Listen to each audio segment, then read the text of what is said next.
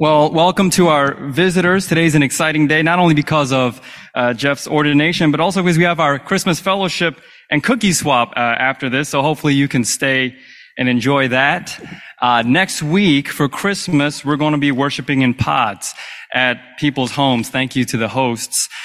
King's Cross, I really want to encourage you to join one of these, not only because it's Sunday, but because it's such a precious chance for us to practice Sabbath together, reflecting on the birth of our Savior. There's no other source of hope than Him, and we get to have that as a family on Christmas morning. So I hope you can join us. If you're not planning to join a pod, would you consider going to another church service? Just want you to receive the gospel and worship somewhere, even if it's not with us. Well, let's turn to Scripture, our last sermon in the Advent Rest series. I'm going to be brief today. Brother Jeffrey is going to lead us to the table for the first time at the end, and then we'll spend some time later in fellowship, as I said. So it'll be brief, but we are going to look into God's Word. So Hebrews chapter 4, again, verses 12 to 13, and I'll read it for us. For the Word of God is living and active, sharper than any two-edged sword, piercing to the division of soul and of spirit, of joints and of marrow, and discerning the thoughts and intentions of the heart. And no creature is hidden from His sight, but all are naked and exposed to the eyes of Him to whom we must give account. This is the word of the Lord. Thanks be to God. Let's pray together. Dear God, as we think about Sabbath and rest one last time this year, teach us what it means to be anchored in your word. In Jesus' name, amen. Next year, Amy and I will restart our gym membership. New year, new rows. January 1st, we'll see you all there. January 2nd, something will probably come up and we'll catch up with you some other time. Sorry, I just got this mixed up here. Well, 11 years ago, when I was actually working out, believe it or not, I was at the gym with my friend Antoine, God bless him. We were doing lat pull downs. And during one of my sets, I left my hoodie on another machine, and an employee came up to me and he used more colorful language, but he said, "Dude, get your stuff off the machine."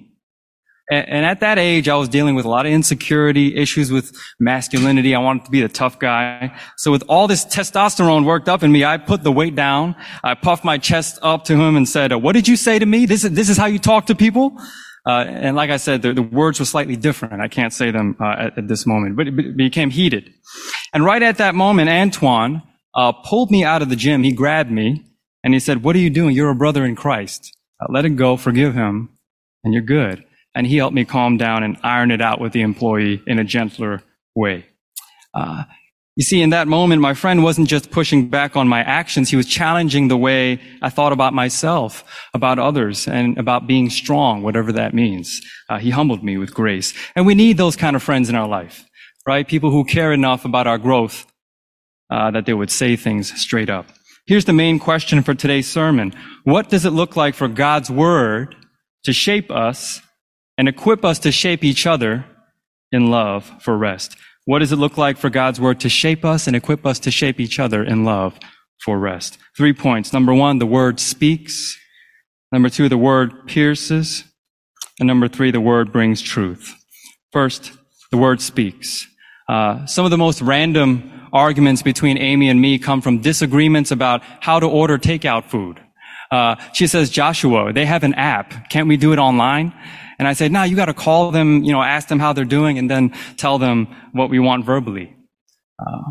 Sometimes she says to me, "Why are you calling your friend? Don't you guys text?" I said, "No, there's something about hearing the voice and the cadence of a loved one." Back in the day, we memorized each other's landlines just to talk. 211-886-0869. Du Kong. That was my best friend growing up. See, when somebody makes time for you, and you get into an organic conversation with them, laughter, tears, affection, anger, whatever it is, in person, or at least on a call, something happens in real time. Maybe you learn new information, or your perspective changes, or you experience vulnerability in a different way than if you were to read something online. What does it mean that the Word of God is living and active? It doesn't just say it's written and recorded. It says the Word is living and active. It's continuing to do something, even after it was written down. It's something that has power to speak to us organically if we open up to it. Now, the main way we have access to His Word today is the Bible, right? How do we read the Bible? What's our approach? And what's our expectation of it, if we're honest? Family of God, in your Christian walk, I want to encourage you to keep in mind the Bible's supposed to be a completely different category of text than any other document we have. It's not like a memo or an article or a novel. No, it's its own thing because it carries power. Not in a magical way, but because God speaks through it into our hearts supernaturally. I have nothing against Bible apps or websites. I use them. But one reason I want to suggest reading from a physical Bible sometimes is that it helps separate Scripture from the stuff we read on the screen, and it reminds our eyes and our hands that, again, the Bible is a different category of experience than any other written source we have. And once we start believing that the Bible can actually do something to us and reveals more of God, our expectation of it starts to change. We become more curious about what it will do. What does the Word have in store for me today? How is it going to guide me today? So that's the first step in opening up. Right? But another thing that's crucial here is that the Bible's also not going to be one-day shipping. Sometimes there's this consumer mindset in us that says, we pay, we get. If we put in the cost, it should produce the good. But when it comes to Scripture, we might have to deprogram that part of us, because it's true when we open up Scripture, it can do something to us, but that doesn't necessarily mean it's going to show results right away like a jukebox. When Scripture talks about change, a lot of times it uses botanical language, like how a plant grows. A couple months ago, somebody gave us their fiddle leaf fig. They said, please take good care of it. We're moving away. And we brought it home and almost killed it.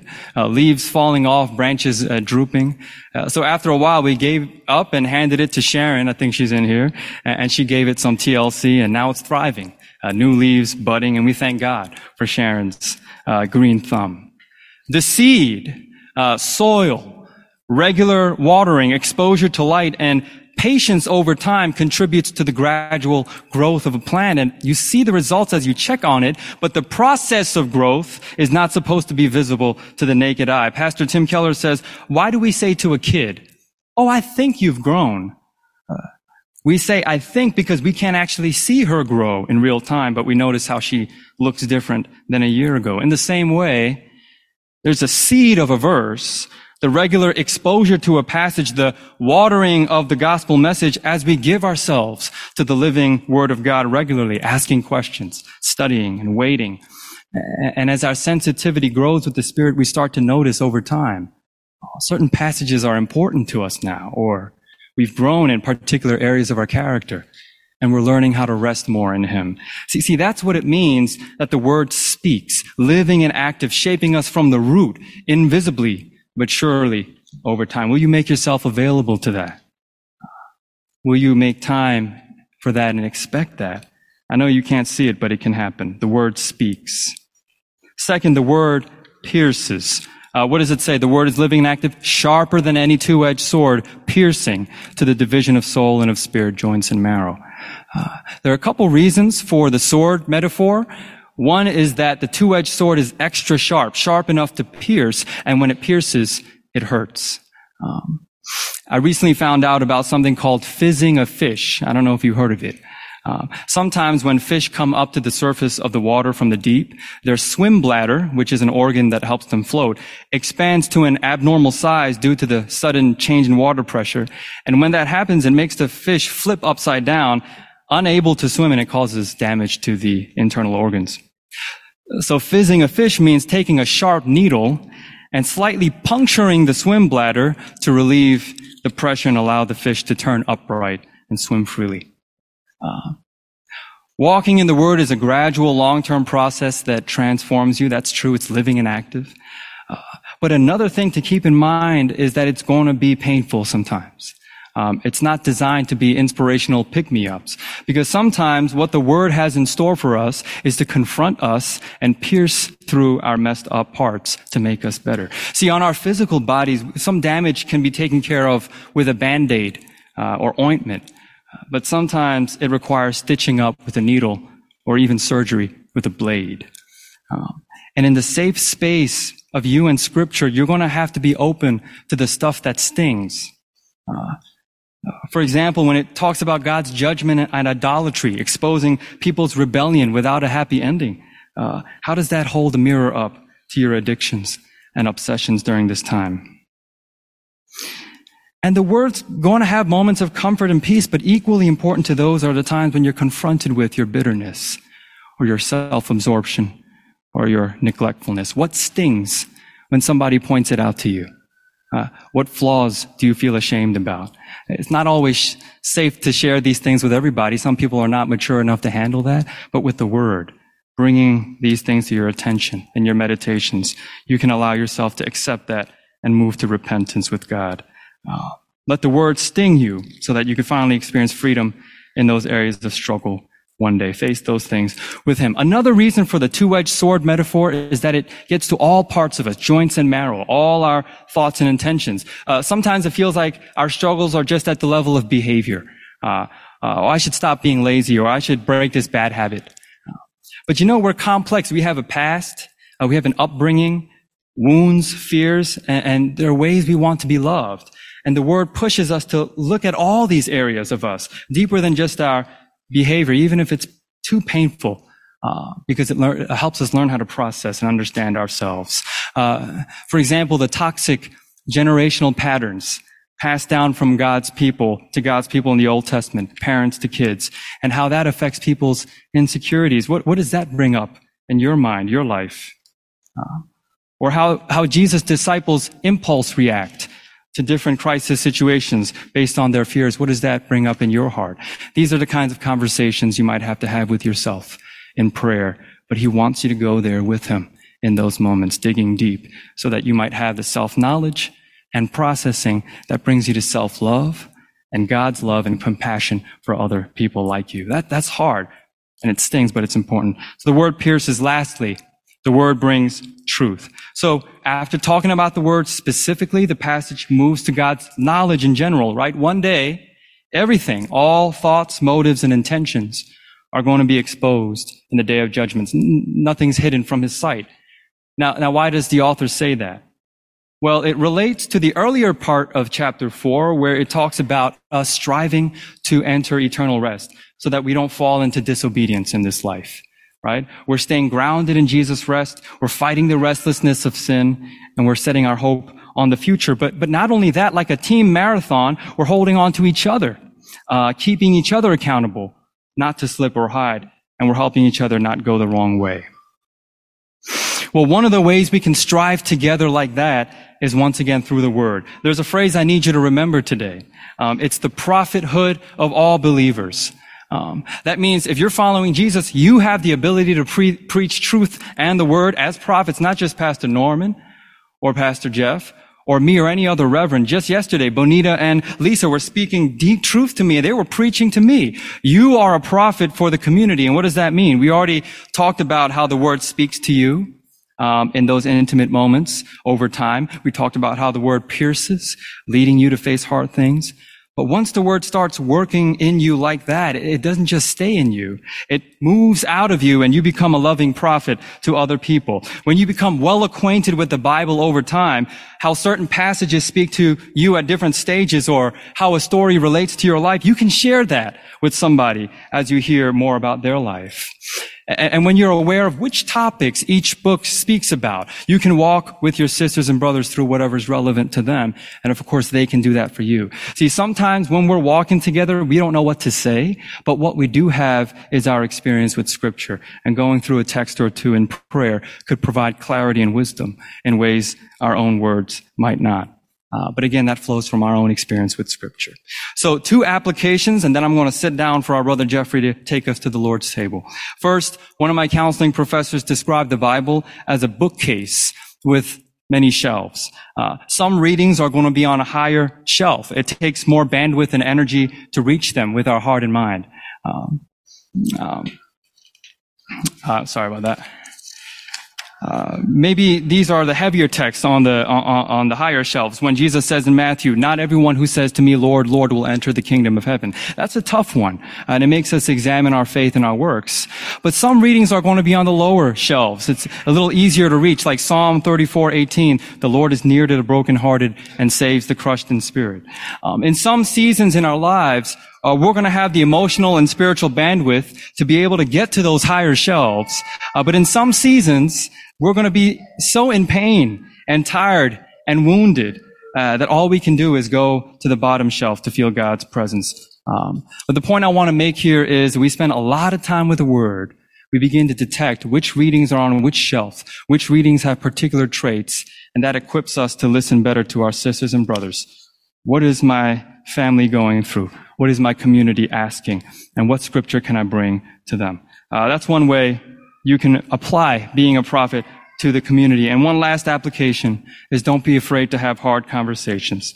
When it says all will be exposed, and we strive together to not let people slip, part of that is having hard conversations with each other.